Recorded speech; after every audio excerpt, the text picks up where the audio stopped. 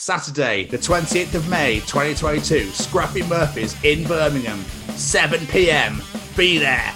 The Chronicles of Podcast. Live. Tickets on sale now.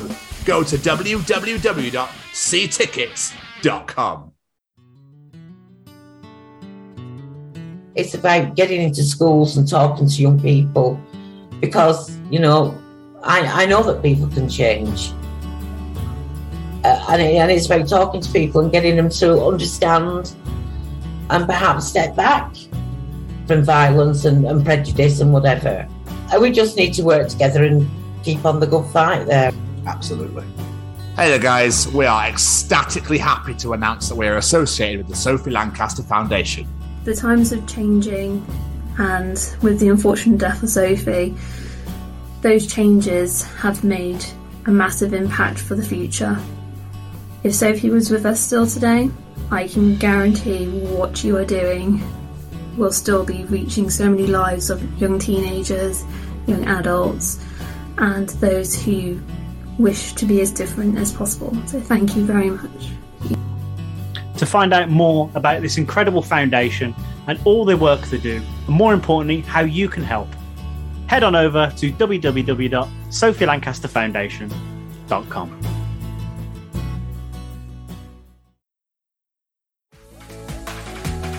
Hey, Jamie, do you like being cozy? I do. And do you like staying cozy? I like that even more.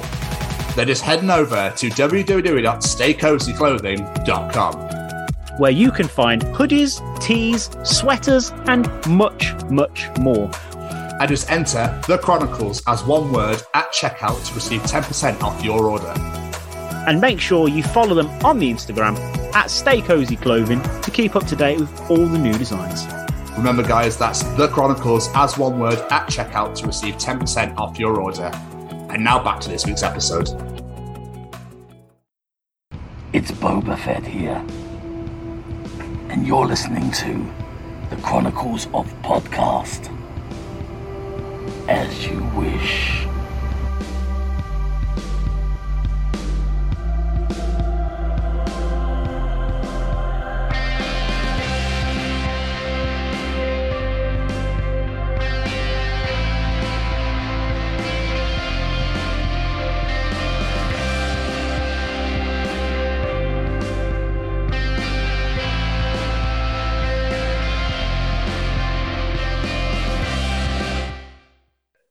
Make sure you use the force with my ass, boys. Welcome to hashtag WBW.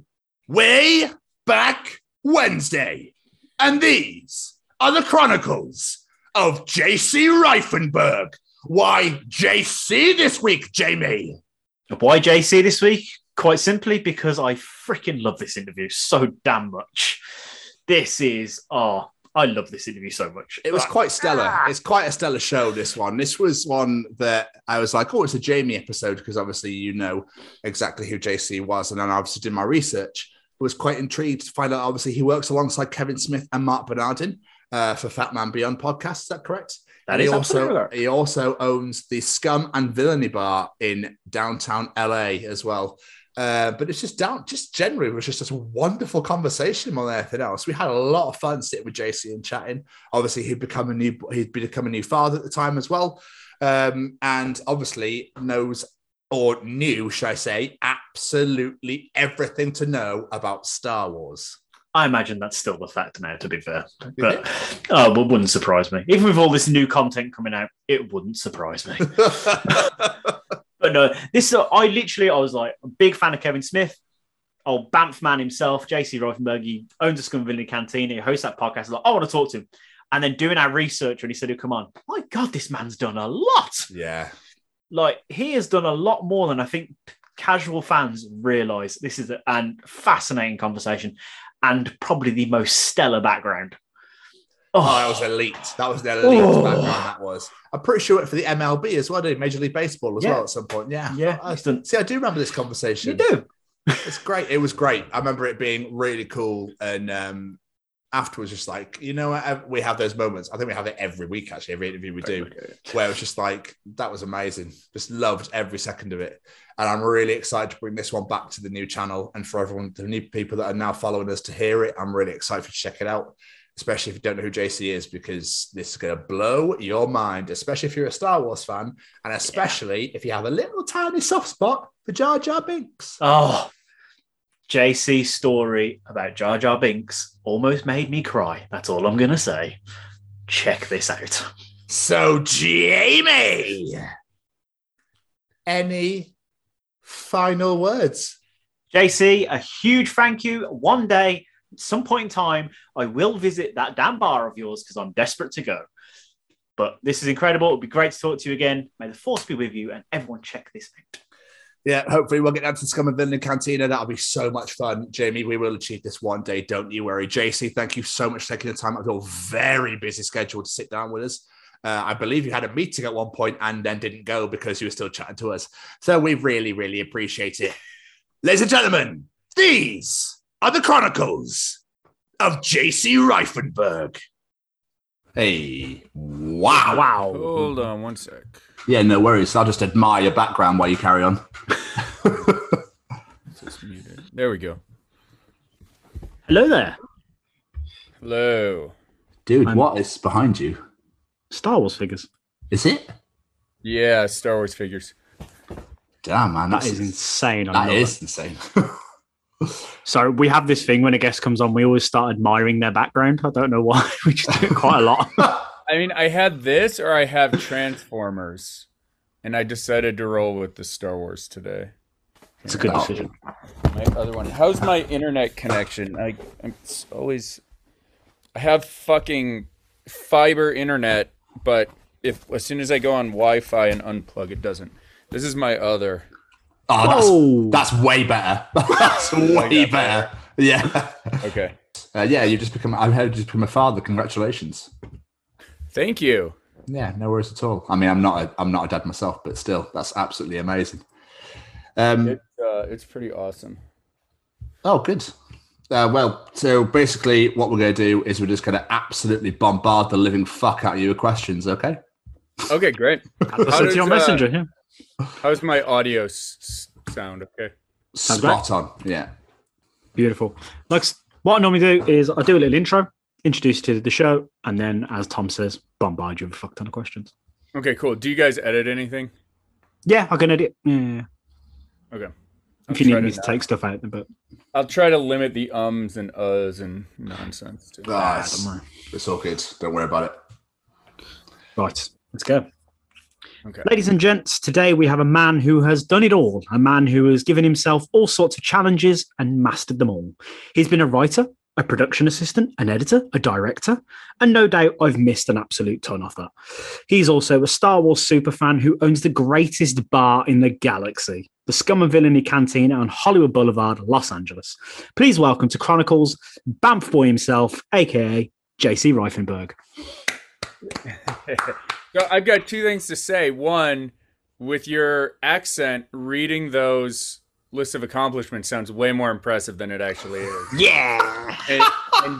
And two, I think I've graduated to Banff man. Oh, you Banff man now? Sorry, I must have missed that one. I think I'm Banff man.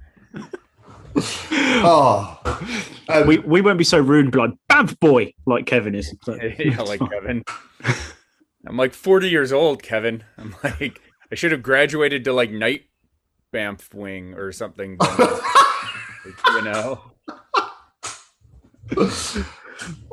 Oh, I love it. By the way, did I pronounce your surname right? I wasn't even paying attention. Reifenberg. I think you did. I did. I think I did. That's all right. Yeah, you It didn't strike me as incorrect. So yes, let's roll with it. We'll roll with it as well. That's fine. Wonderful. So, man, how's the last year been for you, dude? God, I have to be careful the way I answer this. I know it's been a struggle for a lot of people, but it was actually really incredible for me. Okay. I was going like full tilt running Scum and Villainy, like nonstop, like just working, and I was getting really burned out. And I said to my fiance, I was like, God, I just need like the world to stop for a month. And classic case of like, be careful what you wish for. The pandemic happened. So, you know, I took the time during the pandemic to like recharge my batteries and like work on the house and do things, you know, just kind of like reset everything. And I started doing live streaming with Kevin and to try to keep Scum and Villainies community engaged. And that turned into like a whole new weird little career where I got the Democratic National Convention here in the United States, and then that launched into doing all sorts of crazy different live stream events, like 7 days a week, every single week since last October. That's insane. I also just totally missed the fact that I had a baby in November too. So that happened as well, which was probably like the coolest, biggest thing out of all of it. So, you know, it's, you know, in Avengers Endgame, when they like go to Tony Stark's cabin in the woods and they're like, we can go back in time and save everything. And he like looks at his kid and he's like, yeah, no, I'm not doing that. Mm-hmm. Like, that's how everybody was like, I wish we could just erase 2020 is. I'm like, no, look what I got out of it. Absolutely not. Like, I totally get it. Like, I relate so strongly to that part of the movie now. I like watch it and ugly cry. Oh, such a great film. But so all these conspiracy theories going about the pandemic, obviously you said you were burning yourself out. So did you start it? I'm not going to answer that. We'll have his lawyers on to us. Be careful, Tom. Yeah, sorry, my apologies. And then obviously you created more work for yourself during the pandemic. So there's no real time to actually chill out and just go, oh, I do more things now. What's going on here? I am as stressed, if not more stressed today than I was last year when I was like, oh, I just need a month off. Because the bar's back open now. I'm like juggling two businesses, which is like, look, the best problems to have, right? And being a dad and being, you know, doing that. So like I have 3 jobs now, but all of them are like the best jobs in the world. So I'm not complaining. Massive congratulations again on the birth of your child as well. Thank you. So where do we begin with you? It's like you've done so much, but I'm thinking we should go back. What did young Master Reifenberg wish to be when he grew up? Okay, so, God, again, I'm going to try to talk about this and hopefully it sounds exciting and thankful and not arrogant and shitty, because I'm overly blessed. But when I was a little kid, the thing I wanted to be most was an 80s hair band singer. Best answer ever. And then I really wanted to be a baseball player. And then I really wanted to be one of a curator for Rancho Obi-Wan. And then I really wanted to go to Skywalker Ranch and work for Lucasfilm and do Star Wars, make Star Wars. I think those are like my biggies. Those were like the things I'm like, if I can do one of these things, and like they kind of evolved as I aged, and I've kind of been lucky enough to do all of them. Oh, I also really, really wanted to be world recognized for Star Wars trivia. That was the other thing where I was like, oh my God, everybody needs to know how much I know about Star Wars. So, you know, big goals, I guess. Ridiculous big childish goals from the time I've been a child. Yeah, but they're amazing goals, to be fair. Shooting for the stars. And you're not far off with the last one, let's be honest. So the Star Wars? So yeah. The Star Wars trivia, I was in 1999, Rosie O'Donnell, who was like a big talk show host in the United States, the hype for episode 1 was like crazy. I was 18 when episode 1 came out, and the hype was insane. It was insane. And so somebody told me that Rosie O'Donnell was always talking about Star Wars on her talk show. And so I would get home from high school and I would turn on the Rosie O'Donnell show to see what she had to say about like Star Wars. Was she saying anything important? And her limo drivers, she lived in Connecticut, so her commute was like an hour to and from the studio at Rockefeller Center every day. And so her limo driver was this like huge, massive Star Wars kind of like stoner guy.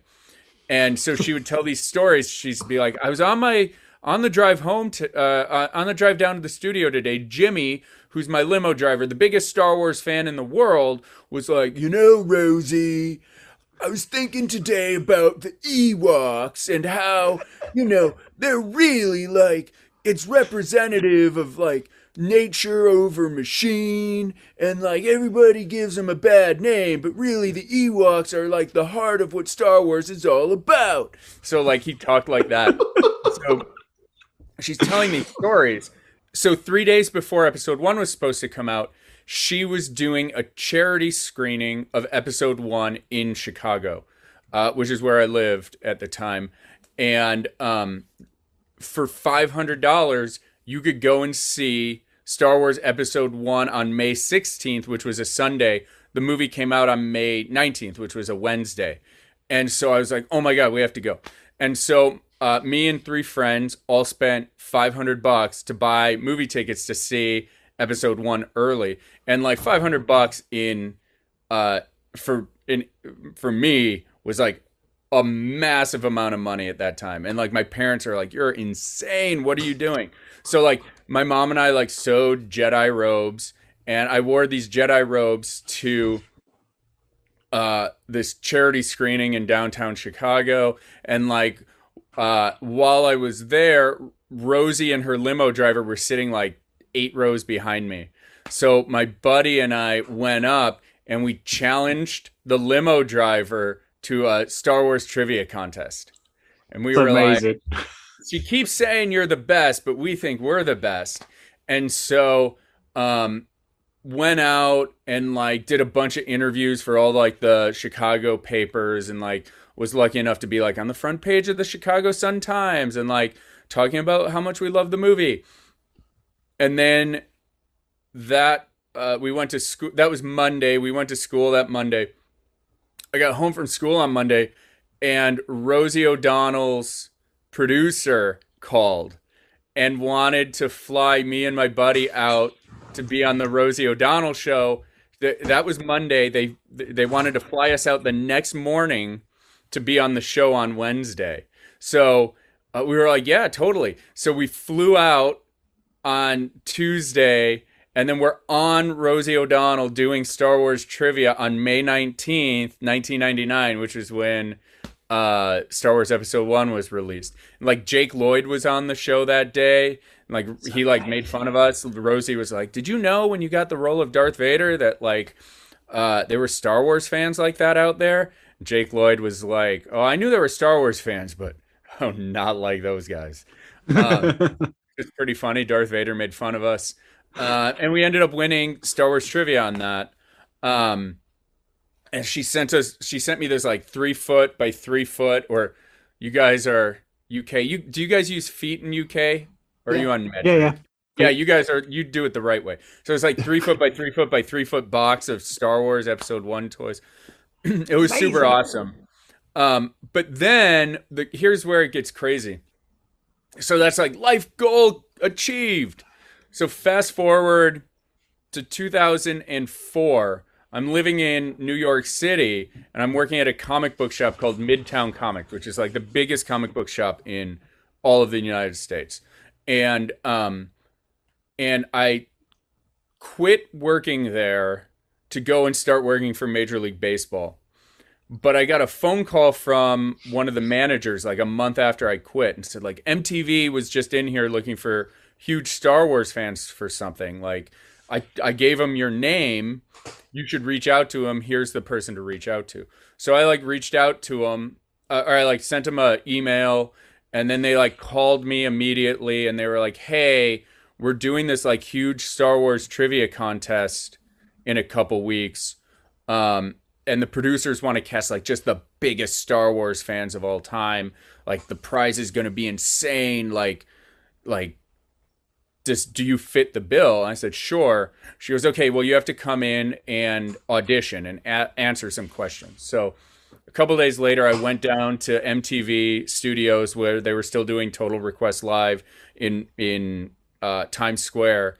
And I went up to the casting director's office, and she was like asking me all these questions like what is the name of Admiral Akbar's ship in Return of the Jedi? I'm like, Home One.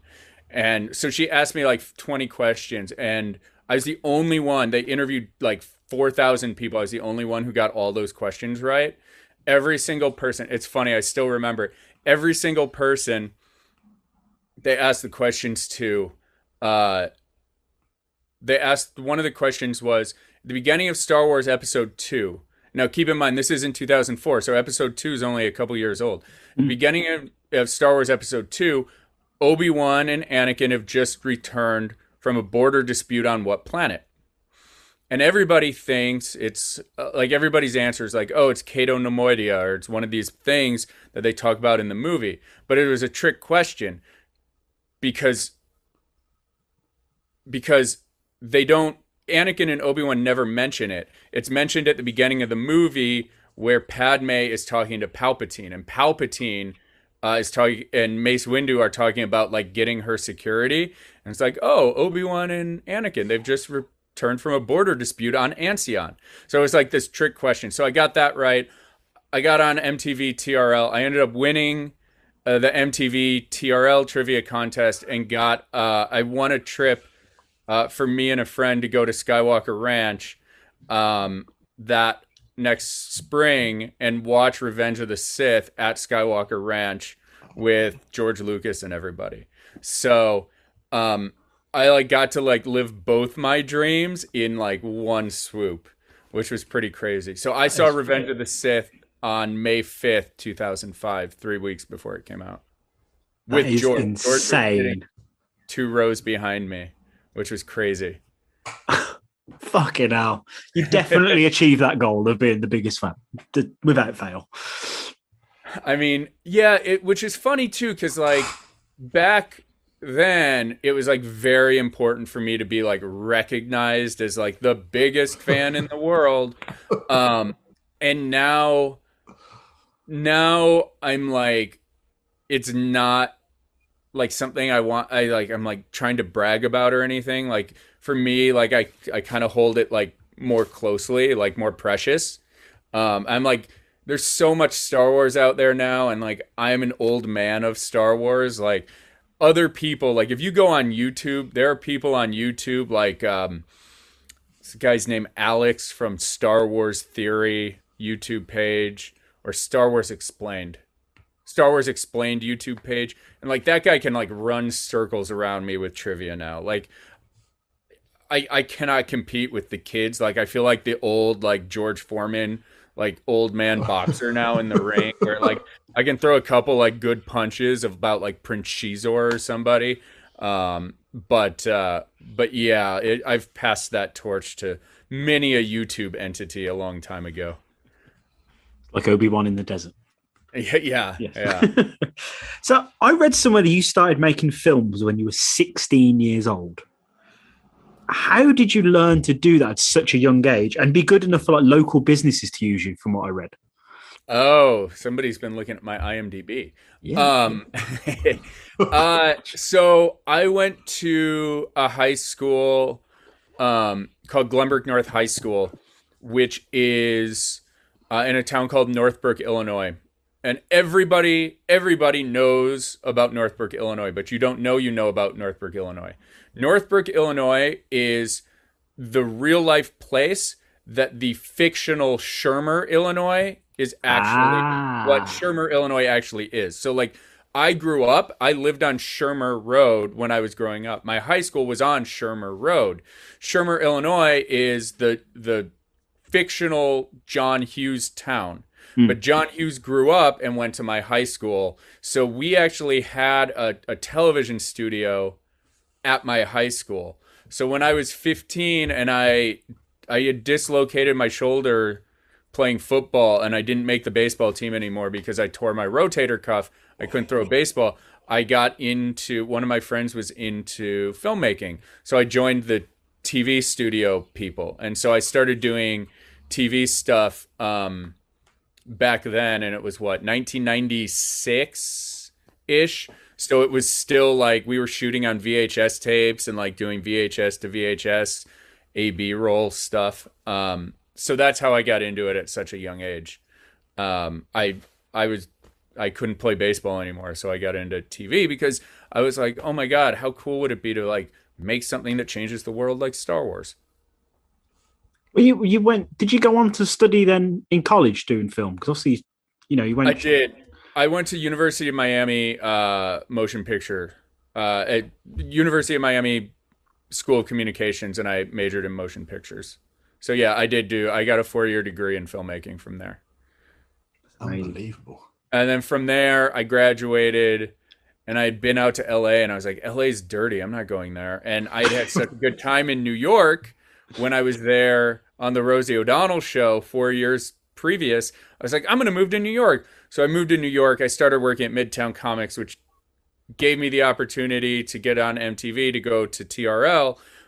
But after I left Midtown Comics, I started working for Major League Baseball, which was like my other like childhood dream that I got to realize was like I wasn't playing baseball, but I was like going and hanging out in the locker room with the New York Yankees and like traveling with the Cleveland Indians while they were in the playoffs, and like got to sit on the field during the home run derby and the All-Star game. So I got to do some really cool stuff around Major League Baseball also. That kind of like scratched that sports itch for me.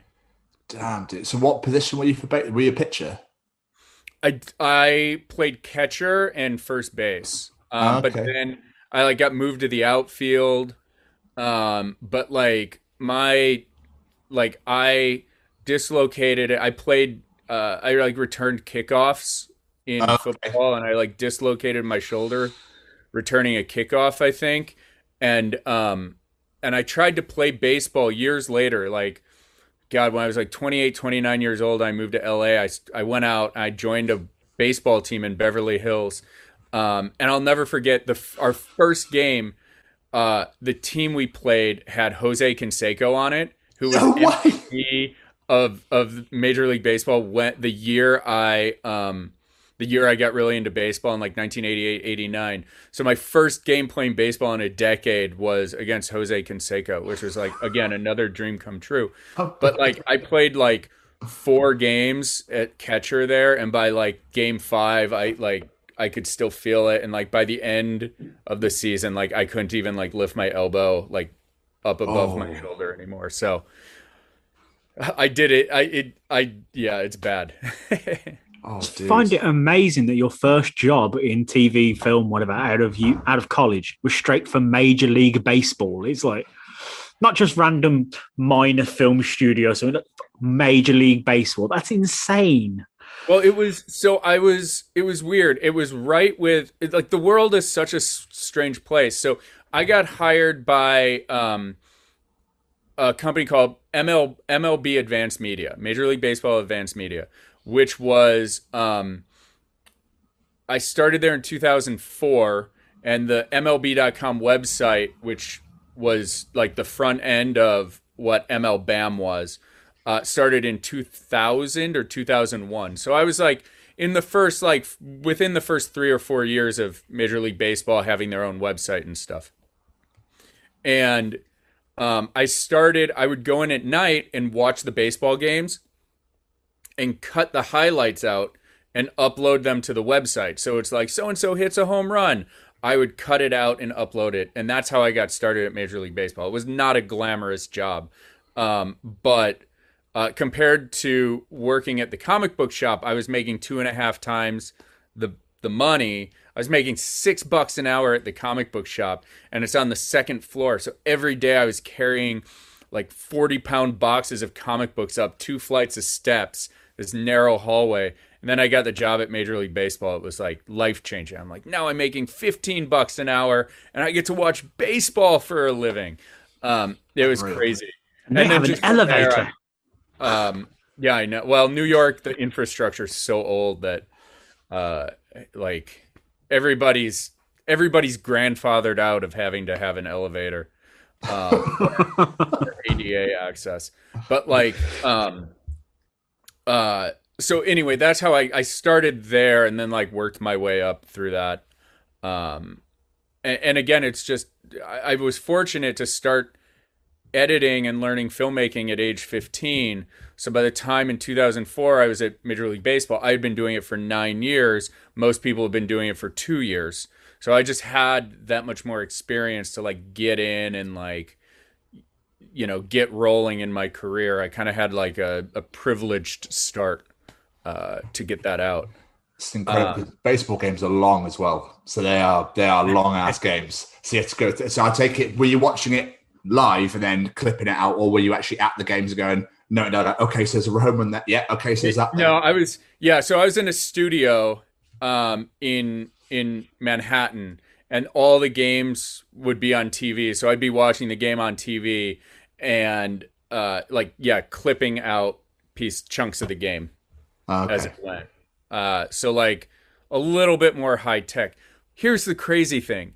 Major League Baseball Advanced Media, the company I used to work for a long time ago, like 3 or 4 years ago, sold to the Walt Disney Company as the company that was going to run what would eventually become Disney Plus. Oh, so that's mad. Had I stuck around, I would have ended up being on the team that helped build Disney Plus. Dude, that's I left insane. way before that, but kind of crazy, right? But yeah, but you wouldn't change it though, would you, for what you've done rather than... No. Exactly. I get, like, part of my thing is, I think where, like, I'm wired differently is that most people fear change. Like, they don't like change because it's unknown. Whereas I don't know, I, like, read something on the internet the other day, and I never thought I had, like, ADD or ADHD. But like I read something on the internet where it was like, checklist if you have ADHD. And like I checked all the boxes twice. But like I get like hyper focused on something for like 6 to 12 months and like just go hard on it, like 150%. And then I'm like, I'm really bored with this and I want to move on. So that's kind of what happened like at the comic book shop. And that's kind of like what happened at Major League Baseball is like I went hard cutting baseball highlights, and then I got bored, and then they promoted me to be like the manager, the nighttime manager, and I managed the team of the people who were cutting highlights, and that was really fun for a year, and then or like 9 months, and then I got really bored, and then I was like, hey, like I can shoot stuff, like can you send me out to like shoot features and do things like that? So then I did that for a year, and then I was like, I'm bored with New York, which is funny. And so then I moved to LA after 4 years in New York. LA's dirty, but I'm going to move there now.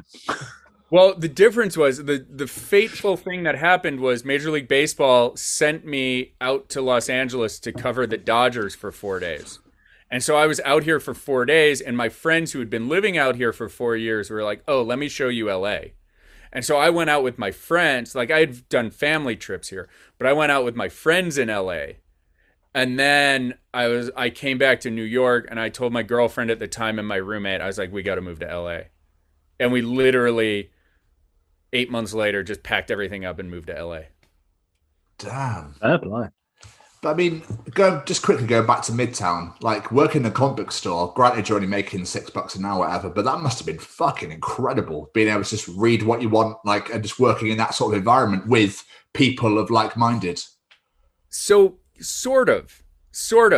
It was incredible. I like don't want to like downplay it. I love Midtown Comics. I'm so grateful for the guys who own it, because it's owned by like 5 guys that like used to own video stores, and then they got into comic books.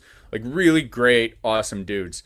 But like I got that job thinking it would be like the comic book shop guy from The Simpsons. I'm going to sit around, I'm going to read comic books with my feet on the counter and stuff. Midtown Comics is in Times Square. It's the biggest comic book shop by volume in the world. So Midtown Comics sells more comic books than anywhere else in the world. So like, I didn't read a single comic. I didn't watch a single thing. Like, I worked my ass off from the moment I walked through the door until the moment I left. And like, it was so valuable because it taught me like what hard work was. You know, it's like, because the dudes who ran it, that's their livelihood, that's their business. So like, if they see you like roll back on your heels a little bit, they're on top of you. Like, hey man, like, we're paying you. Like, find something to do. Stay busy. Like, there's always something to do around here. Which at the time when I was 22, I was like, these guys are fucking the worst. But at 40, running my own company now, I'm like, oh my God, like, I could have been such a better employee if I was more mature at that time.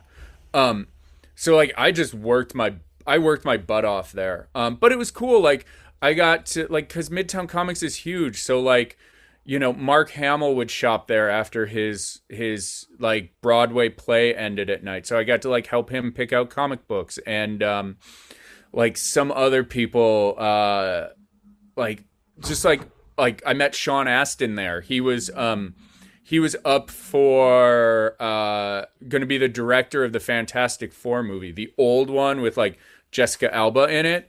So he came in one night and bought all of our old Fantastic Four comic books. So I like got to help him do that. So like, I mean, like in it, I was like, oh my God, I'm commuting an hour to make $6 an hour. And like, this is just so hard for a spoiled 22-year-old. and not spoiled, but like obviously had not ever been in the real world. But like being able to reflect back on it is like so incredible. Like, taught me hard work, taught me like, you know, and I say this all the time and I shouldn't say it publicly, but like in New York City, if you are doing C+ work, you're not going to have a job for very long. But if you take a C+ employee from New York City and you put them in LA, they are an A employee. Like, like the expectation in New York is just so much higher than it is in Los Angeles. You know, so I'm glad like when I was young, I was able to be in New York and like learn how to bust my ass and learn what it took. Cause it's like, you're making $6 an hour. Like if I lose this job, I'm like hitchhiking back to Chicago with my tail between my legs. Like I have to make this work. I have to hustle. Like I have to go. And like when I think I can't go anymore, I need to go harder. And then the other thing was like, I can't work at this comic book shop for $6 an hour. And like, yeah, I have all this experience editing high school stuff and film school stuff, but like nobody who runs a business gives a shit about that. Like they want real experience. So then I was like on top of the comic book shop, I like went out and got an internship, which is when I was working for the movie producer.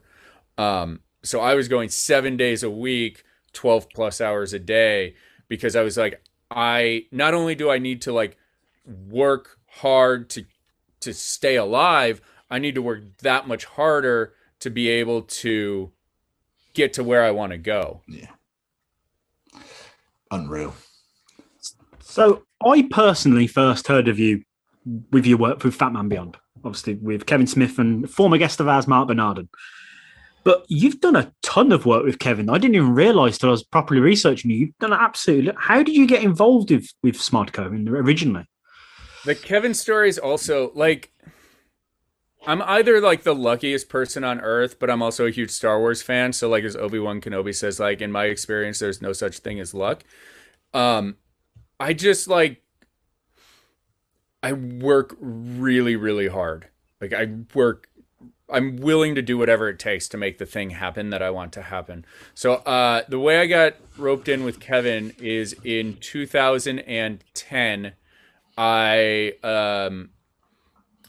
even further than that, 2009, there was an AtomFilms.com contest hosted by Olivia Munn, where if you could pitch a Star Wars fan film, the winning pitch would have Olivia Munn would act in your fan film.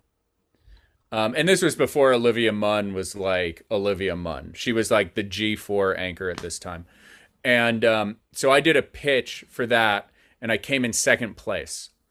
So the next year at Star Wars Celebration 5, I met Adrienne Curry, who was America's Next Top Model season 1 winner, and My Fair Brady. She married like the Brady Bunch guy, and she was on The Surreal Life. She was a very big reality TV star at the time. And I pitched her my idea, which was Weird Science meets Star Wars.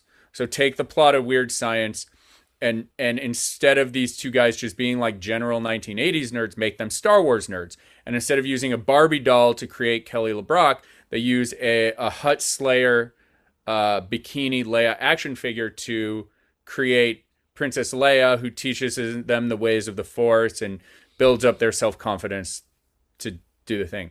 So I wrote this 23-page script with a couple friends, and in it, I needed like the mentor character. I needed the Yoda character. So I wrote a role for Kevin Smith in it, cast the film.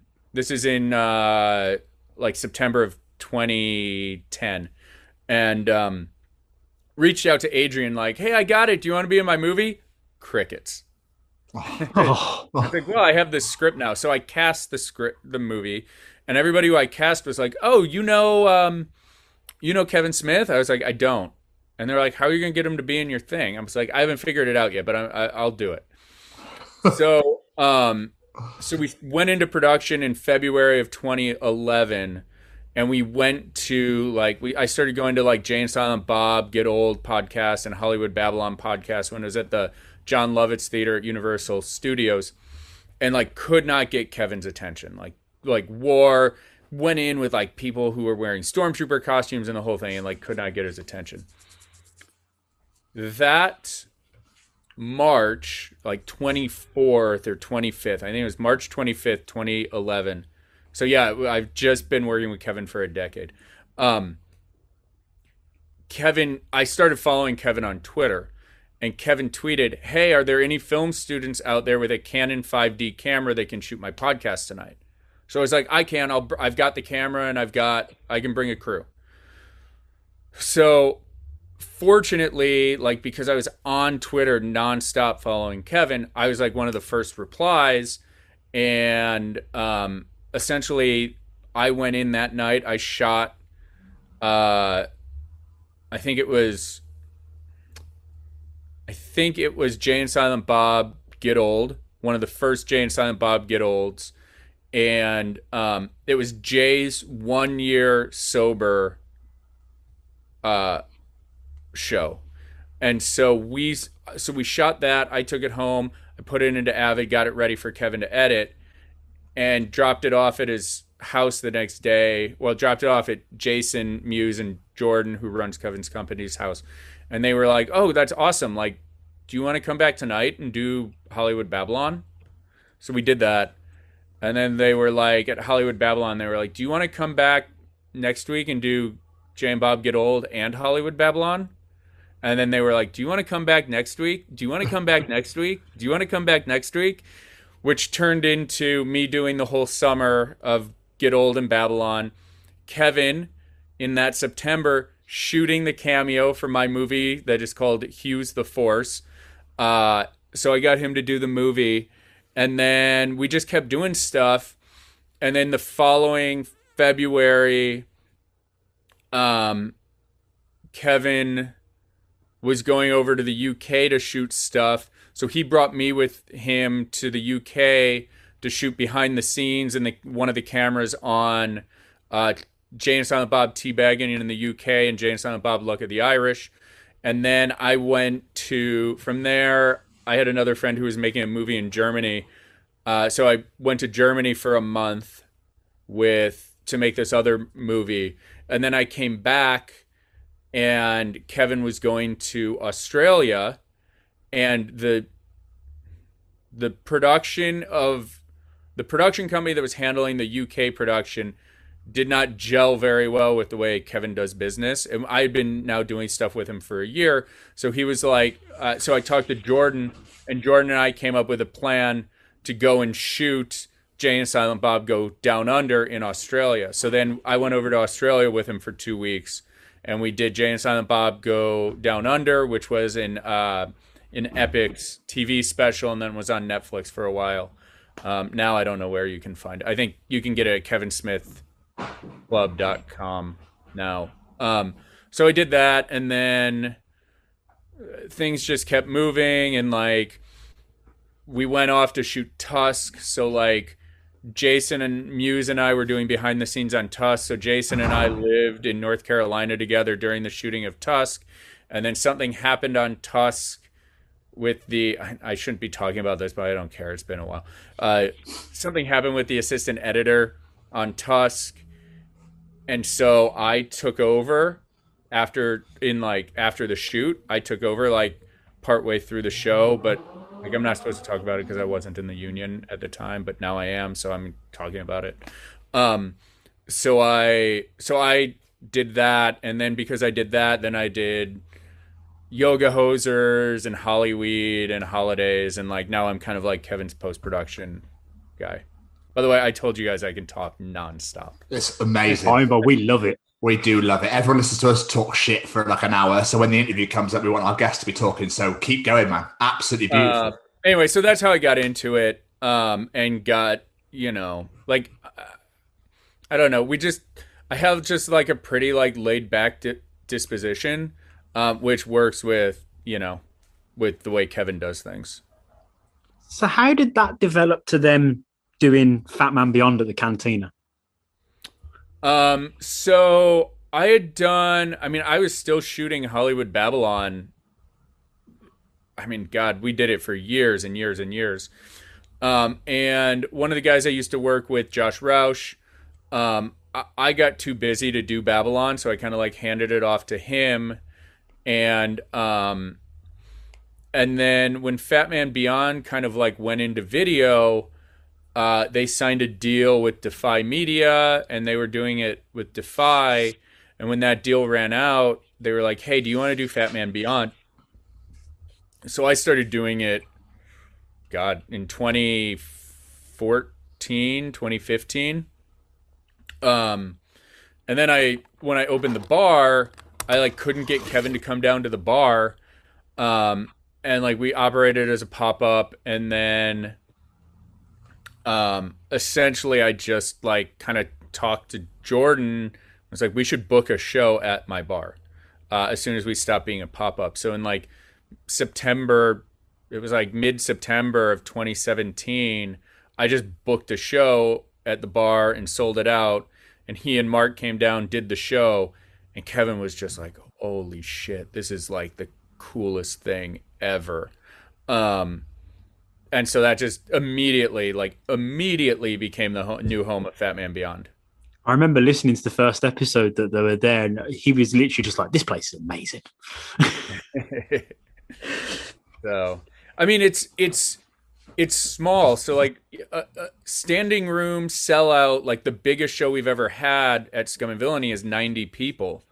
And so you're close to Kevin and Mark. Like even the worst seats are only 30 feet away from Kevin in the whole room. So you're close, and like, I'm sure doing freaking Rockefeller Center and these giant venues is incredible. But like at the Cantina, you can see everybody's facial expressions when you land a joke and hear individual laughter in a way that you don't at these huge venues. So, it's just like a different feel. It's kind of like what they used to do with Smodcastle, but a little bit bigger and easier to deal with because they don't need to pay the rent with selling podcast tickets, because we pay the rent by selling alcohol, which is really like, to bring it back to Midtown Comics, it's like Scum and Villainy is essentially a comic book shop that doesn't sell comic books. It sells alcohol. right? But it's the same vibe. It's like you go there to hang out and talk to people about nerdy shit, and so that's really what I was like. That's why it's different, if that makes sense. And it's not run by people who, like, I've never worked at a bar in my whole life when I came up with Scum and Villainy, and then I started running it. So I don't. It's not run like a bar that you go into. It's run like behind the scenes. It's run like a film production, and in front of the scenes, it's run like a comic book shop or a convention or a hangout spot. So it just feels different. Like its soul is different than like somebody who opens a bar. Yeah, we need more. We don't have any like geek related kind of bars in Britain. It's just, yeah, that'd be unbelievable, because obviously geeks are known for being in their basements all the time. So it's just giving them an opening for them to be able to come out and enjoy the outside world essentially, and talk about all the shit they love and all that sort of thing. It's incredible. Absolutely incredible. Well, it's also like, in the world of the internet, it's easy to make internet friends, but it's more difficult than ever to make real life friends. Yeah. And so where do you go? Do you go to the local sports bar if you don't like freaking sports? Like, where do you go to meet people that are like you? Well, you go to the convention. Well, the convention's once a year, maybe twice a year, and then maybe you get lucky and meet somebody who's not with a big group of people because you're standing in line and he's standing in line at the same time and both of you are by yourselves. Or, like do you just come to Scum and Villainy because everybody there is into the same crazy shit that you're into? Exactly. So if you walk in and it's like, well, I'm not really a big fan of Star Wars, but like there's a dude in a Star Trek shirt, or that guy's got a Thundercats tattoo, or like that. I just heard that guy say knowing is half the battle, so I'm gonna go talk to him about G.I. Joe. Like, it's not like I like to say, like, because everybody's like Star Wars, Star Wars, Star Wars. I was like, this isn't Star Wars. This is the Venn diagram of, like, you could come in here and be shitty with somebody who's wearing a Star Trek shirt because you don't like Star Trek, or you could talk about like Firefly and Buffy and Doctor Who and Teenage Mutant Ninja Turtles and the 9 million other things that you guys have in common. Like celebrate the stuff that makes us the same. Like Joseph Campbell, right? Joseph Campbell was like the mythologist who studied myth, and a lot of Star Wars like harkens back to Joseph Campbell. So it's like Joseph Campbell was one of the first people who studied different religions, and instead of being like, well, in Judaism Jesus isn't the Messiah and in Christianity he is, he studied different religions of different cultures based on their similarities, not based on what separates them. And that's what, like, in my head, Scum and Villainy is supposed to be, is like, you're going to come in here and like, you're not going to start shit with somebody who because you don't like what they're doing. You're going to celebrate and find things that bring us together, because if you want to find stuff that divides us, like, go on Facebook or Reddit for 10 minutes. You know what I mean? Like, don't bring that in here. Like, this is a spot to be a real person. Like, we don't have TVs in the bar, right? A big criticism we used to have is like, oh, there should just be TVs playing geeky TV shows. I was like, look, if you walked into a bar on another planet and they were playing reruns of Masters of the Universe, you'd be like, the fuck? How do they have Masters of the Universe on Dantooine, right? I was like, this is the place that you get to be a real life action figure. Like, why do you want to consume Earth media when you're here, when everybody around you is playing make believe? Also, if you want to watch it, like, you've got a phone, just watch it on your phone and like leave everybody else to socialize. So like, at a sports bar, you walk into a sports bar, you walk into any place that has a television, people's eyes go from here to here, right? Because the TVs are all up here. But when there's nothing up here, your eyes are here, and it's like, oh, cool, I like your shirt. Like, where did you get your shirt done? Or like, you start to notice things about the human beings who are sitting around you that you don't notice when there's a television, 40 TVs everywhere blasting you with crap. So we don't have TVs in the bar, for that reason. Genius move, because obviously everyone is so like this is the world now, isn't it? Everyone's just doing this. No one really talks to anybody anymore. So that is a genius move. It was already my dream destination to go to this bar. Now I'm like even more fucking sold on it. It's just, and I love the fact you've got like a themed menu as well. And like you say, it's not just Star Wars. Like I believe I saw a drink after Black Panther and stuff like that. I was like, this is so fucking cool. It's, the way I like to describe it is like, if you've ever seen or read the book Ready Player One, where it's like the Oasis, right? And it's like, when you're in the Oasis, you can create everything. It's a virtual reality world. And like, I don't know anybody who's so dogmatic where it's like, I can create anything. I am going to create a bar that looks exactly like Cheers. And the only people allowed inside are people who look like Ted Danson and Woody Harrelson, right? Like, you're not going to do that. You're going to be like, this thing looks really cool. I'm going to take this thing from here. And I love Back to the Future. So I'm going to take this thing from Back to the Future. And I'm going to take this thing from Masters of the Universe. And oh my God, when I was a kid, the claw shield from Thundercats was like the coolest weapon I'd ever dreamed of, because like it shoots the thing out and then he can swing on it like Batman. Oh my God, speaking of Batman, like we should put the red bat phone in here from Batman. Like, that's who I am. Like, I'm the kid who, like, when I bought my toys out, like, the Voltron Lions fought alongside Optimus Prime, who fought alongside Luke Skywalker, who fought alongside Prince Adam. Like, and Cobra fought with, the Legion of Doom. And, like, that's the way I played. Like, superhero team-up to me was way more fun than just, like building the walls between. So like that's kind of why Scum and Villainy is the way it is. God, I wish you were my best friend when I was growing up.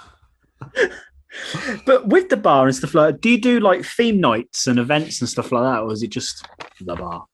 We do. It's been a little weird with COVID. So in the before times, we would do Monday night game nights, and every game night would be themed. And we do cocktails that matched the theme. Looking ahead, like stuff I want to do. Like I want to do. Have you guys ever done speed dating? It's like the weirdest, most it's such a awkward experience that it's. And I like that. Like I like things that are so awkward they're fun. Like something watched it. Like in a Judd Apatow movie or something, you'd be like, it's like, ooh, like it makes you cringe. I like to do those things in real life. So like I did speed dating at a Star Wars Celebration 5, and I thought it was so hilariously awkward. Just like all these nerdy people being like, my favorite movie is Empire Strikes Back. And I'm lovingly making fun of what we talked about during speed dating. But it was so much fun. It was such a weird experience. I'm so happy I did it. So like I want to do light speed dating at Scum and Villainy. We're gonna start doing. We're gonna start doing movie nights where people can come in and watch movies, and we're gonna have free popcorn and stuff. We're gonna do. We're gonna start doing. Like what we're going to call like a versus battle, where every month we're going to do, every month we're going to pick two superheroes. So like, it'll be like Superman versus Batman, right? Who would win in a fight? And the way that you vote is we're going to have a Superman drink and a Batman drink. And whoever sells the most drinks during that month is going to be the winner. And it's going to be like a whole bracketed system. Amazing. So like at the end of the year, we're going to see who the greatest superhero of all time is based on people coming in and buying cocktails to support that superhero. And like in the bar, we have some projector screens that have like our menu on it. They look like holograms, kind of like I hung clear plexiglass and hit it with a projector. So it's like you can see it from both sides, and this whole thing. So on the projectors, we're going to tie it into our point of sale system. So every time somebody buys a Superman drink, you're going to see the number tick up. And every time that's so fucking cool. Somebody buys a Batman drink. So in real time, you come into the bar and you can vote with your cocktail who you want to see win. And then like every few days, we'll update it on the website and be like, oh, Batman fans, what are you doing? Like, you talk a big game on the internet, but like Superman's kicking your ass in real life, and get people in to like, support Batman. We just got Skywalker Ranch wines. So we haven't really been a place that sells wine before, but like starting next week, you can drink wine that is grown from the earth, nutrients pulled from the earth of Skywalker Ranch, brought up into these grapes, and it is a way for you to consume and get a little taste of Skywalker Ranch via Scum and Villainy. So that's going to start happening next week. So like end of June. We've got what other fun things are we doing? Like we're going to do, like we have like interactive drinks, which is a weird thing to say, but like right now we only have one on the menu right now. We call it the Tiki Temple. And so if you order the Tiki Temple, the bartender comes out to your table right now and lights the drink on fire, and it goes woof. And then one of our bar backs, we hit a button and all the lights go in time to the Raiders March. And it's like do do do do do do do. Like one of our bar backs dresses like Indiana Jones, and he does like a little like 10-second stunt show in the bar. And so we've got more drinks like that. We've got one that's really cool called it's gonna be called Chaos Magic, where it like changes color. Like the drink will change color when you order it. Like all the stuff all the lights turn like red, like Scarlet Witch, and you hear like you'll hear the like it was Agatha all along play on the. That's so cool. This So exhausted barman at the back getting out of his Indiana Jones costume, putting on a Scarlet Witch one, running back out. So we've got like a lot of fun stuff like that. Like the Chaos Magic has like red sparkles in it, so it looks like Wanda's energy ball. So cool. I'm trying to think. Like I really want to get into like and this is like way out there, and I'm just like throwing all the ideas out, but I really want to host Smash Brothers and Mario Kart tournaments at the bar, where you can come in and we'll do like competitions there where you can win prizes and stuff. I mean, we do karaoke on Thursdays and trivia, like pub trivia, like geeky pub trivia on Wednesdays. But even like our pub trivia is interesting because like we don't just do pub trivia, we call it Trivia Quest. So like you can come in and you play trivia and you can win the night, but certain questions throughout the night, which are random, earn you points on Trivia Quest. So like we have a board game that goes up on the projectors, and everybody gets a little avatar. And so every week your team comes in a row, you get to move your space one forward on the board game. And like if you get the random question right, you get to move your token one space further on the board game. And on the board game there are certain spots where like if you hit it, it's like half price drinks tonight, or free tater tots tonight on the game board. And then whoever wins Trivia Quest gets like a $300 gift card at the end of like the 8-week Trivia Quest game. So like even if you suck at pub trivia but you come every week, and let's say you come every week and you get second or third place, you still may be able to win the Trivia Quest big prize. So even if you don't win the like tonight's match, you can win even if you lose the battle, you can win the war with Trivia Quest. Can I work for you, please? Because that sounds unbelievable. I know. It's going to be a long commute, but... Yeah, it would take me a while. Yeah, it's about a day or two to actually get there. So Okay, I'll sleep rough. It'll be all right. I've seen you've had quite a few celebrities in the bar as well. Ned from Spider-Man, his name is completely gone out of my head right now. So you've had the Hobbits come in there as well recently. Do these people come in to promote stuff? Are they literally just they fancy a drink and it's the coolest bar in town? They come in because they've heard of us and they just want to come hang out. So like Kelly Marie Tran came in during like the whole Last Jedi thing, and like nobody knew it was Kelly Marie Tran. You know, I don't know. We've had all sorts of people come in just to hang out. I mean, the Hobbits were promoting their podcast when they were in. And then, of course, the people who come on Fat Man Beyond, Grant Morrison, Rick Baker, people like that are guests on the podcast. But yeah, I mean, Justin Roiland came in from Rick and Morty. And at the time we had something on the menu called the Pickle Rick, which was a whiskey infused pickle. So like we have a photo of him holding the Pickle Rick, and like we would put toothpicks in with like little marshmallows at the end to make it look like pickle, and like marshmallow eyes to make it look like Pickle Rick. That's amazing. So like I have a picture of the creator of Pickle Rick eating one of our Pickle Ricks. So yeah, it's fun, like Tom. But like what's also cool is like people don't like. It's not like you come in and you're just like, tell me everything about Rick and Morty. It's more like you're sitting next to Justin Roiland at the bar and you're just like, oh, cool. How great was that new Ghostbusters trailer?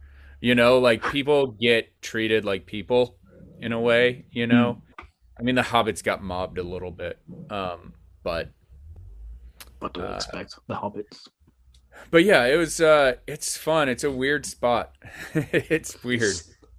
It's amazing, Incredible. though. It is incredible. Would you ever expand to more locations, like open up more?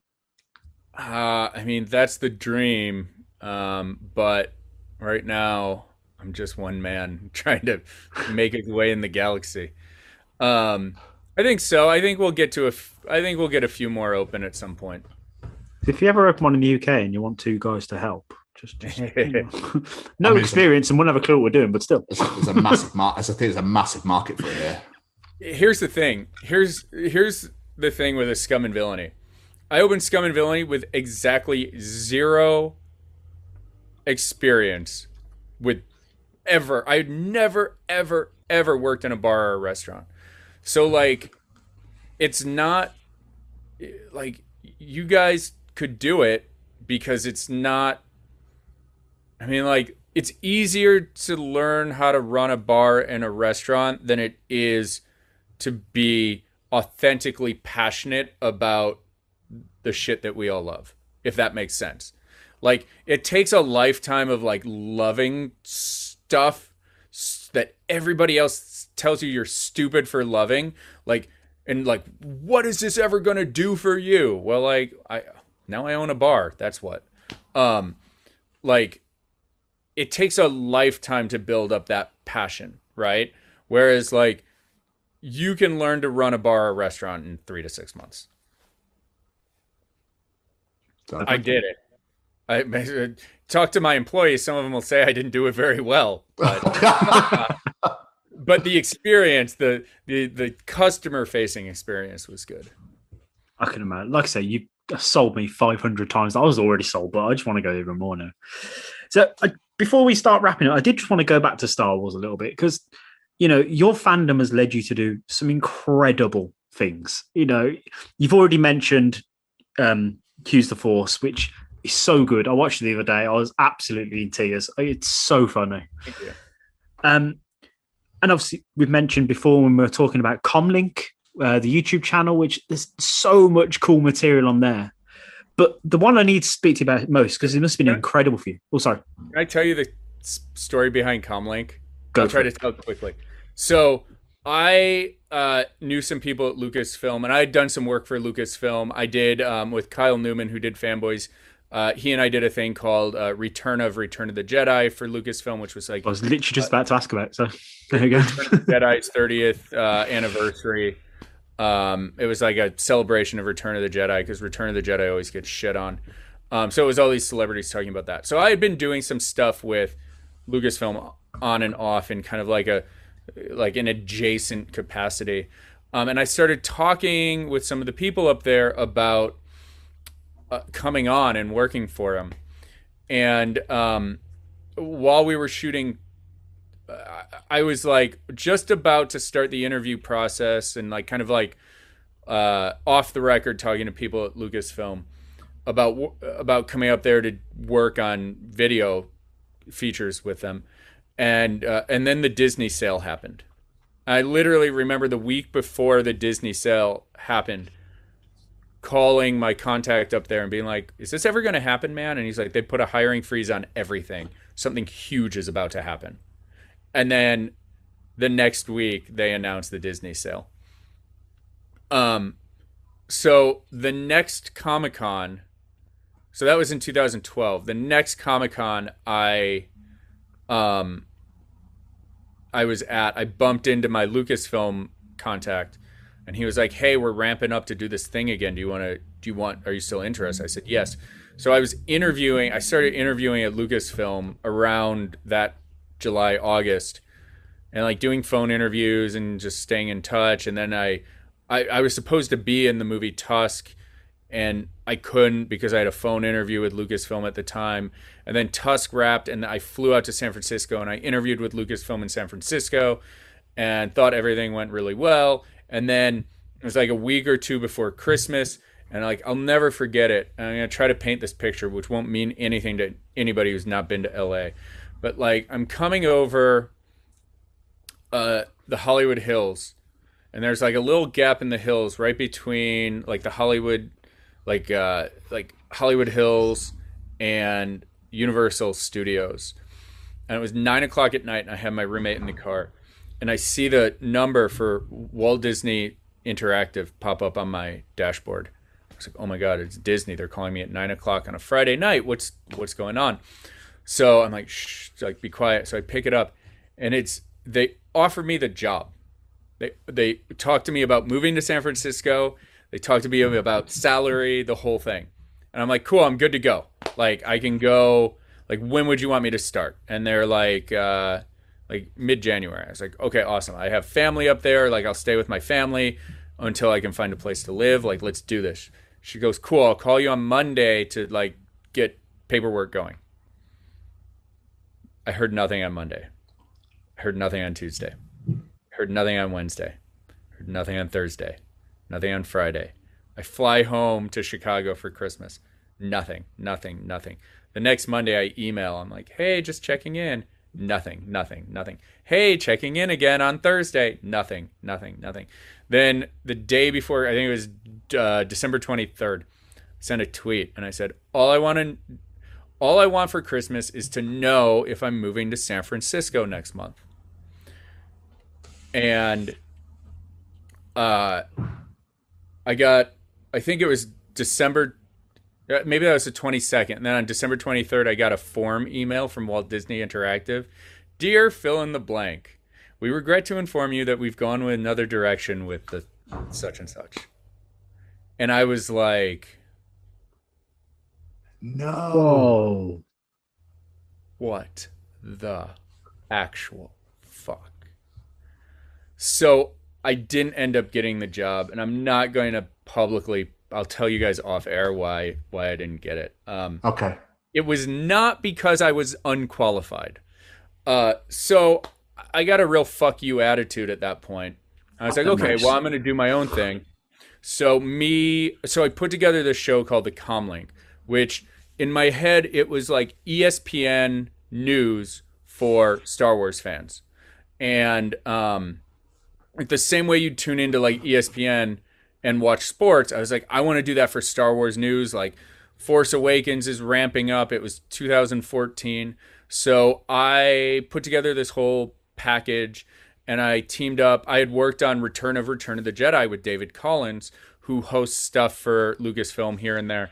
And I was like, hey man, do you want to do this like crazy Star Wars YouTube show thing? And he was like, okay. So like we taped like a pilot episode right before Comic-Con to show. So like David is good friends with Sam Witwer. So Sam Witwer was our first guest, and we talked to him about Star Wars. We did this whole thing. We got Adrian Curry, who, after denying me he used the Force, she and I became friends years later. So we had her interviewing man on the street about like silly Star Wars things. So we did this whole thing.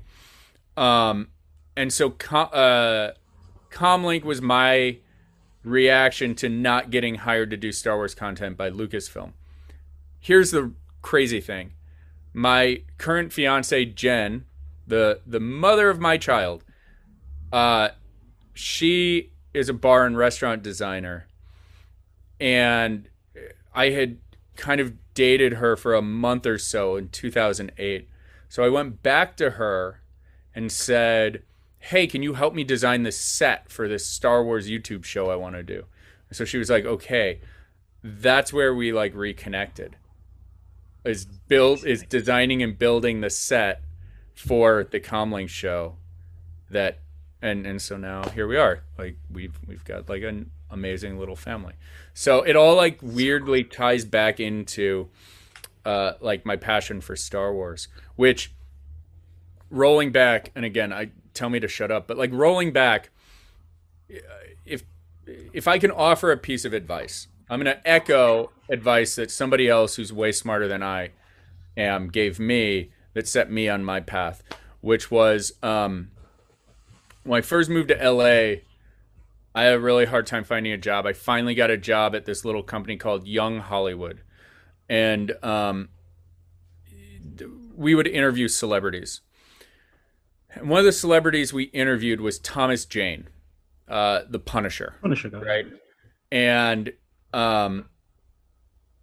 my friend and I were shooting 2 cameras. And the interviewer asked, and Thomas Jane's like a really serious guy. Like he was like no nonsense, no anything. Really serious guy. And was not really feeling the vibe of the guy who was interviewing him, who was like, hey, how's it going? What's up? Ah! Like very Hollywood. And Tom Jane was like, what am I doing here? But he asked him one question. And the interviewer said, what advice do you have for Young Hollywood? We're Young Hollywood. You're making it. What advice do you have? And Thomas Jane, who is like looking at the interview guy, turns and looks right down the barrel of my lens. And he goes, keep the dream alive. If you have a passion for something, it will find its way. And if you have a job that is getting in the way of your passion, quit your job now. Passion rules. Passion will find a way. And I looked over at my friend Justin, who was operating the other camera, and he looked at me the exact same way. Justin quit Young Hollywood the next day. I quit 4 days later. We wrote Hughes the Force. That's my life trajectory. Mic drop. That's fucking amazing. So then that following year, after I had met Kevin Smith and done the whole thing, I bumped into Thomas Jane at Comic-Con and I told him that story. And he was like blown away. He's like, oh my God, man, that's incredible. If you ever need anything, let me know. Like, I'm going to follow you on Twitter. Just DM me. Like, and I've never like gone back to him, but it was like crazy to be able almost a year later to go back to him and be like, your advice changed my life. That's just amazing. Stories like that is why we fucking do this. I love that so much. Yeah, it's still like I still get teary-eyed thinking about it. Like it's overwhelming. And it's just like the best. It was the best advice. I took that video and I put it on my Facebook page. And every year when it's like, you have memories, I reshare it. And I was like, this changed my life. That's incredible. So cool. Right, before we wrap up, because I've realised what the time is, I do just want to ask one more question, which I noticed.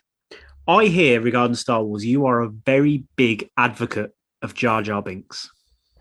I am. I am. This guy gets a lot of hate. What? Why do you love him so much? How much time do we have? So Jar Jar Binks. I'm going to try to go through this quickly. People don't like Jar Jar. And when you say, why don't you like Jar Jar to people, he's annoying, he's stupid, he doesn't belong in Star Wars, blah, blah, blah, blah, right? So initially when episode 1 came out, I didn't love Jar Jar. I had a few eye rolls at Jar Jar. But like as the years have gone on, and I start to reflect on like what Star Wars is and what it means and who it's for, right? So Star Wars Episode 1 came out, like I said, when I was 18. And I went into Star Wars Episode 1 as an 18-year-old thinking that Star Wars Episode 1 was supposed to be made so that it would make 18-year-old JC feel the same way that Return of the Jedi made 5-year-old JC feel. That's my mistake. That's not Star Wars' mistake. Star Wars Episode 1 was supposed to make 5-year-old Joey or 5-year-old Gina feel the way that Return of the Jedi made 5-year-old JC feel. But in the 13 years since then, or whatever it was, I had hijacked that. And so as soon as I realized that, I started looking at it differently. So like, why did I hate Jar Jar? Okay, well, like his theatrics. So you look into Jar Jar's theatrics. Jar Jar's physical comedy, which people are like, that's stupid. His physical comedy is almost shot for shot Charlie Chaplin, Buster Keaton, and Harold Lloyd, who were the biggest film stars of the silent film era.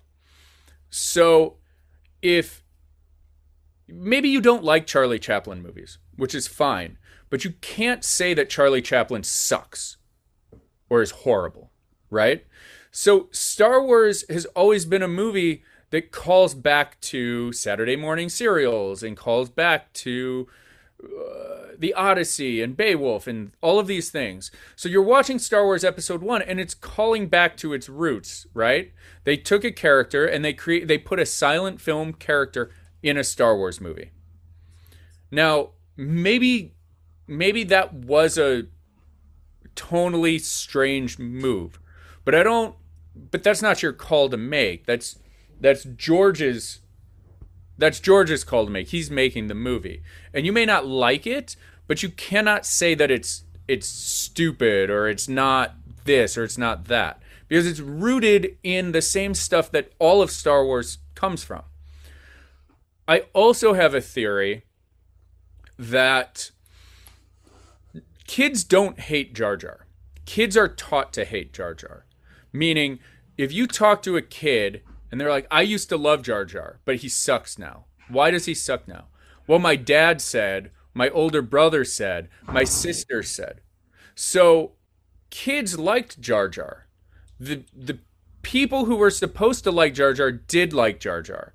And they were taught to dislike Jar Jar by old people like me who are like, Jar Jar doesn't bring me the joy at age 18 or 30 or 25 as the Ewoks brought me when I was 5 years old. Well, of course he doesn't. He's not supposed to. He's supposed to, like, you're supposed to like Darth Maul hitting things with a lightsaber. He's for them. And so why are you ruining their experience with your bias? So as soon as I started to like deconstruct it, then I was like, well, why do old people hate Jar Jar? Like, why can't we just like say, well, Jar Jar's not for me, and enjoy the parts of the movie that we do like? So I started looking at like, when you go to school here and you go out on the playground, there's 3 types of kids. There's the cool kids, there's the loser kids, and there's the kids in the middle. Very few of us were the cool kids. A handful of us were the nerdy kids. Most of us were the kids in the middle. And what happens when you're a kid in the middle? You either go along with the cool kids and tease the nerdy kids, or you go along with the nerdy kids and you get teased by the cool kids. So most of the kids in the middle don't want to be lumped in with the nerds, so they are pressured to, it's like, well, I'm either keep my mouth shut or I walk away, But if I don't rebel against the nerds, I'm going to become one. And I don't want that. Like, I'm already in the middle. I'm already kind of a socially awkward. I don't want to be lumped in there by Joe Cool, whose dad owns the movie theater or whatever, right? So from a very young age, you're taught, well, anybody who doesn't know what this word means, or anybody who's not good at sports, or anybody who's kind of awkward, you need to tease them or you will be teased. And who is Jar Jar? Who is Jar Jar when you meet him? He's a loser. He's a loser. Hey, Jar Jar, why were you banished? Oh, I'm clumsy. Hey, Jar Jar, why is this? Well, I'm just Jar Jar. I'm just me. I am true to who I am, and I am proud of who I am, and I don't hide it. Well, that's the guy to tease, or else I'm going to get teased. Right? You're taught. Jar Jar is the kid, the nerdy kid on the playground who's not afraid to play with action figures in front of other kids. Jar Jar is the kid on the playground who's on the jungle gym role playing instead of playing kickball. Right? So he's a fucking pariah. Well, like, no, dude, like, you're the one with the problem, not Jar Jar. And so as I started to, like, look at it, I'm like, Jar Jar needs, like, the problem with Jar Jar is the same problem with all Star Wars fans, is it's like, you're missing the point, you know? Like, you need to look in the mirror and figure out what's going on with you and why you're thinking these things, not point a finger at Jar Jar. Like, because, like, he's not in the movie that much. Like, he's pretty easy to ignore. Like, there are much bigger problems with Star Wars Episode 1 than midichlorians and Jar Jar Binks, right? But, like, Jar Jar's the problem. Like, anyway. So, like, that's where it all began, and now it's just fun because, like, you know, I was like, I've been a Boba Fett fan since 1980. Like, cool, man. Like, it's real hard to be a Boba Fett fan. It's real hard to root for the New York Yankees. But, like, when you're like, I'm a Kansas City Royals fan, right? Or I like the shitty team. I like the Chicago White Sox. Like, when you like that team and you root for that team, like, it says something about who you are as a fan also. It's like, yeah, I don't need 27, 28 world championship rings. Like, it's not hard to root for Han Solo. It's not hard to root for Boba Fett. Like, it doesn't say anything about who you are to champion Boba Fett. But to, like, be a champion of Jar Jar, like, you have to have a reason. You have to have a passion behind it. You have to, you know, like people who love the Ewoks, like, you have to, like, it is making more of a statement about who you are than being a fan of Boba Fett or Han Solo. I always felt Jar Jar would have been in the other two so much more if the fans hadn't shit on him after the first one. Probably. I mean, there's a whole... I just did a panel on Saturday for a fundraiser for the 501st Legion. And me and a guy named Brian Young, who is the only other person on Earth who probably champions Jar Jar like I do, outside of Ahmed Best, also had this huge theory about how Jar Jar is the core of Star Wars. And I'm going to butcher it here, but essentially, if you look at Jar Jar's behavior in The Phantom Menace, and if you look at the prequels, and the prequel story is about the hubris of the Jedi, right? And Yoda and Mace Windu, and everybody talks about the hubris of the Jedi. We've lost our way, right? Yoda goes to Dagobah to ruminate on what went wrong. What did I do wrong, right? What did he learn? I mean, he learned that, like, when Luke meets Yoda, Yoda acts like Jar Jar. He's testing Luke, right? And when you look at Qui-Gon, right? And who is Yoda talking to on Dagobah the whole time? He's talking to Qui-Gon, right? How did Qui-Gon react to Jar Jar? How did Obi-Wan react to Jar Jar?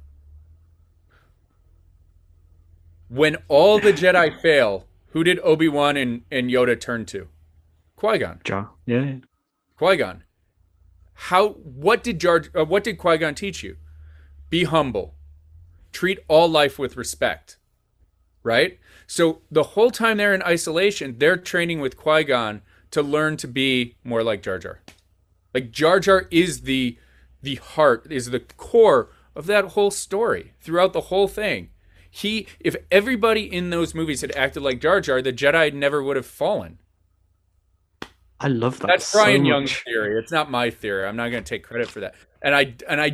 It's so much more detailed than like the Cliff Notes version I just gave you. But I'm sure you can find it. Brian Young is Swank Motron on Twitter. I'm sure you can find it on a blog or something that he's written in detail. I feel like I want to get up and just applaud you then. Just like, be like, yeah, just go mental. Like, just give you a standing ovation. Also, for my 39th birthday, my birthday present to myself is I bought a life-size Jar Jar who sits in our dining room.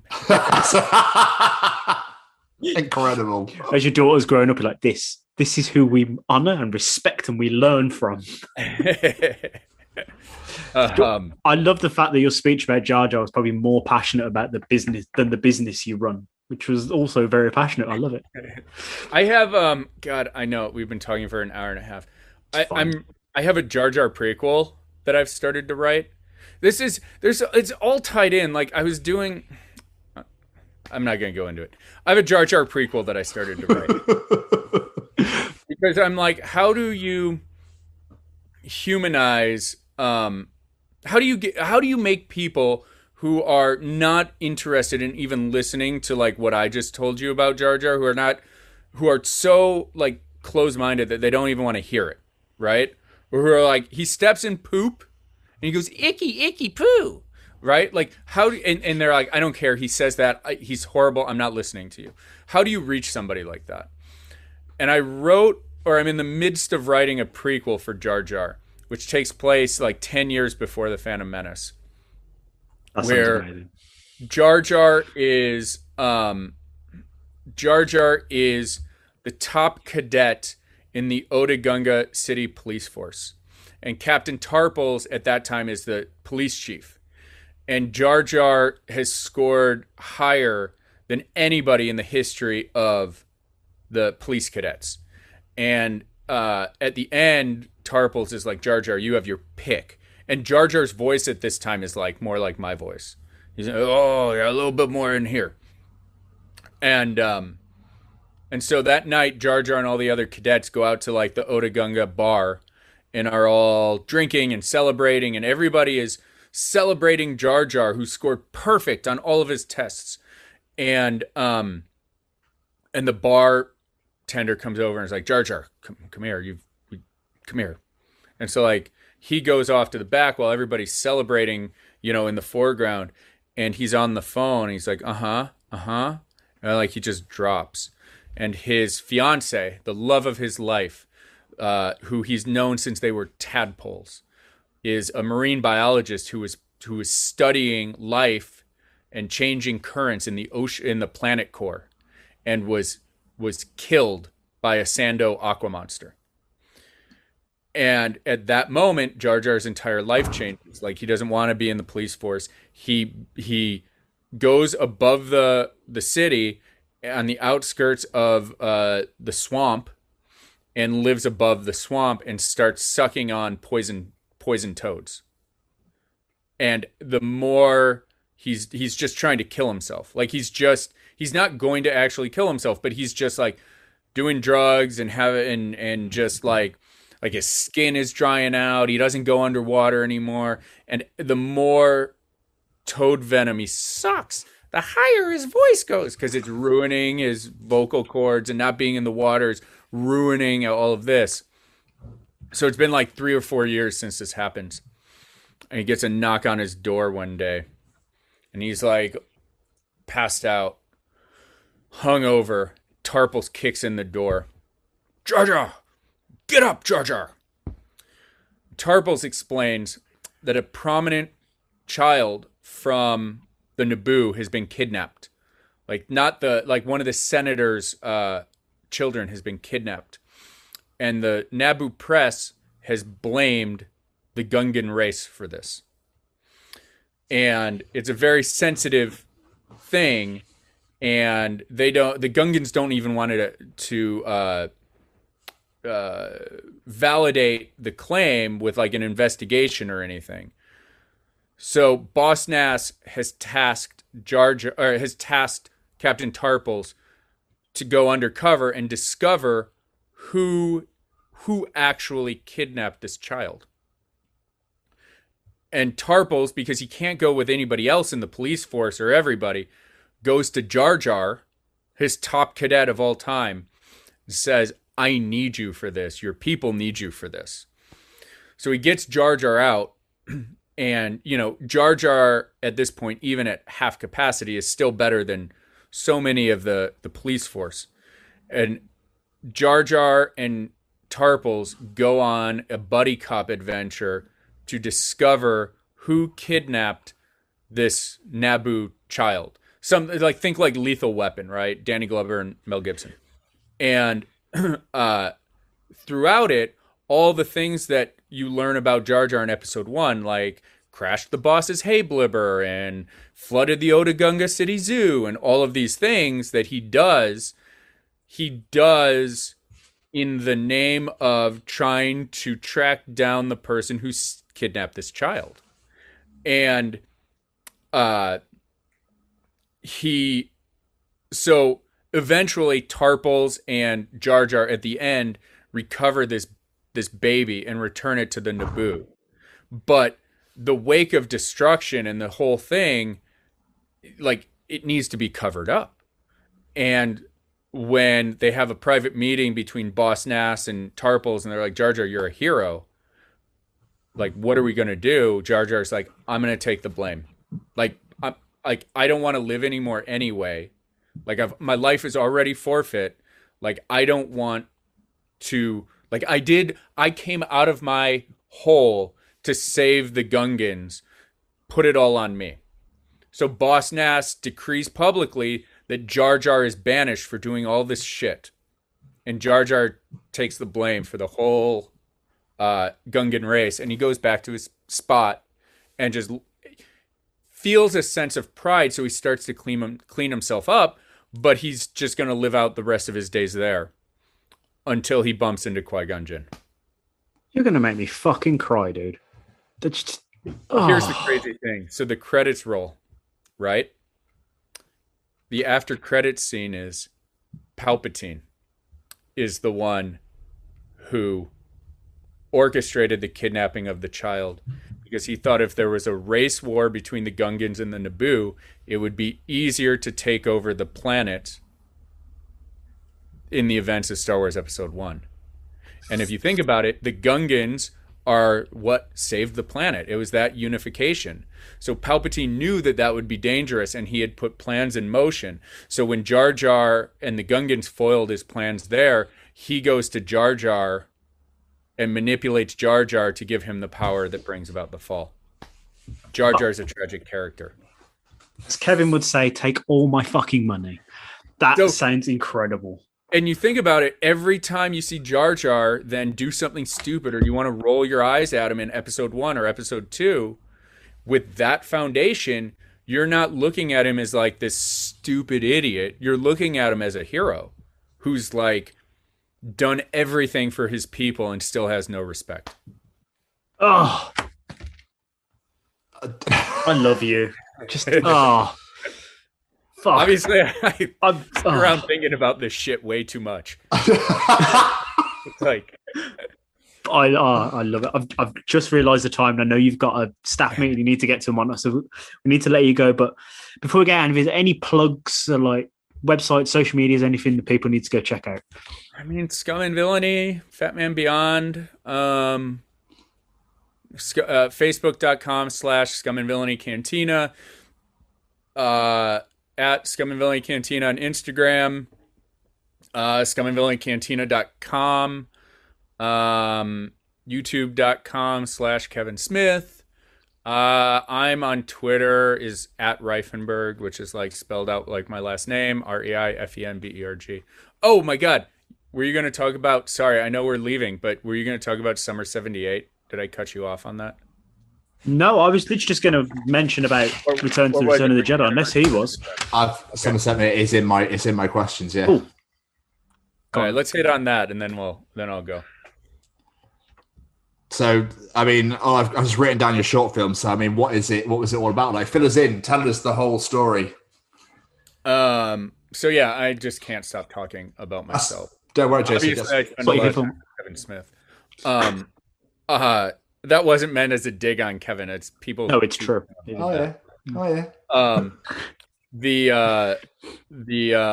So Summer '78 was my other Star Wars short film, which was, Hughes the Force was made to like, it's like, they always say, write what you know. So that was what Hughes the Force was. But with the lead up to The Force Awakens, I just got this very huge nostalgic feeling about like what I loved about Star Wars, which was always the action figures. So they brought back the Star Wars Fan Film Awards that year. And some of the people I know at Lucasfilm hit me up and they're like, what are you going to do? And I was like, I'm not making fan films anymore. But then I had this, I was like, but if I were to make a fan film, what would it be? And then I got the idea for Summer '78, and I didn't have enough time to make it right before the deadline of the Star Wars fan film competition. And then like a month later, I started sharing a studio space with James Arnold Taylor from Star Wars Clone Wars. And I like, in passing, I was like, I had this idea about this film, about this kid who's playing with toys in his front yard, but it turns out like this kid in 1978, like, turns out to be more than just like a boy, right? Just like a random kid. There's like something else to it. And James was like, oh my God, we have to make that movie. And I was like, yeah, but the awards are over. Who's going to see it? And he's like, I will play it before the Mark Hamill panel at Star Wars Celebration that I'm hosting in April. So we made Summer '78. It's on YouTube. Summer '78 short film, if you YouTube it. I won't ruin the end, but that's how that like weird thing came about. But it was screened in front of at Star Wars Celebration in front of 5,000 people, which was incredible. You have had the most incredible life, man. I'm just passion. Follow your passion. Follow your passion, as a great Punisher once said. Just do it, and it's got to be a passion though. Like it can't be like, I'm interested in this, right? Like it has to be something that like you radiates from your core, and you won't fail. Like do the work, follow your passion. I love it so much. Beautiful. JC, thank you so much, man. This has been absolutely incredible. I've loved this so much. You know, I now need to buy a ticket to LA. I now need to see your fucking Jar Jar movie. Hang. I tried to do it as an animated. Or as a radio drama. I thought about doing it as a radio drama also. Oh, it'd be amazing. Just do it in all the things everywhere. But seriously, man, thank you so much for your time, dude. This has been absolutely wonderful. I've loved every second. Yeah, it was fun. I'm glad you let me talk about myself for an hour and 45 minutes. That's what we're always a pleasure. Hopefully your GM won't shout at you for being late. Yeah, hopefully, hopefully, like, it's fun talking about, like, all the crazy shit I've done, but, like, hopefully somebody listens to this and is like, if that fucking schmuck can do it, there's no reason I can't do it. And then they can go out and have a even bigger and better shit happen to them, you know? I mean, that's to me at, like, this point, like, that's the only reason I want to talk about all this nonsense is, like, I'm a poor kid from Shermer, Northbrook, Illinois, like, with no connections whatsoever. Like, if I can do it, like, anybody can do it. And also, like, it's never too late. Like, it's never too late to start, you know? Beautiful. He's humble too. Fuck, I want to marry you. JC, thank you so much, man. I'll let you get off. Yeah, man, this is fun. Thank you so much, man. Cheers, fella. Hey there. I'm Frank Guglielmelli, and I'm the narrator for the audio drama feed, featuring such audio dramas as Bounty Hunters, Marty and Mars, Val Toby, and so much more. You can find all of these wonderful programs on Spotify or wherever you listen to podcasts. Or you can go to our website at www.audiodramafeed.com. We are thrilled to be affiliated with the Chronicles of Podcast with Tom and Jamie.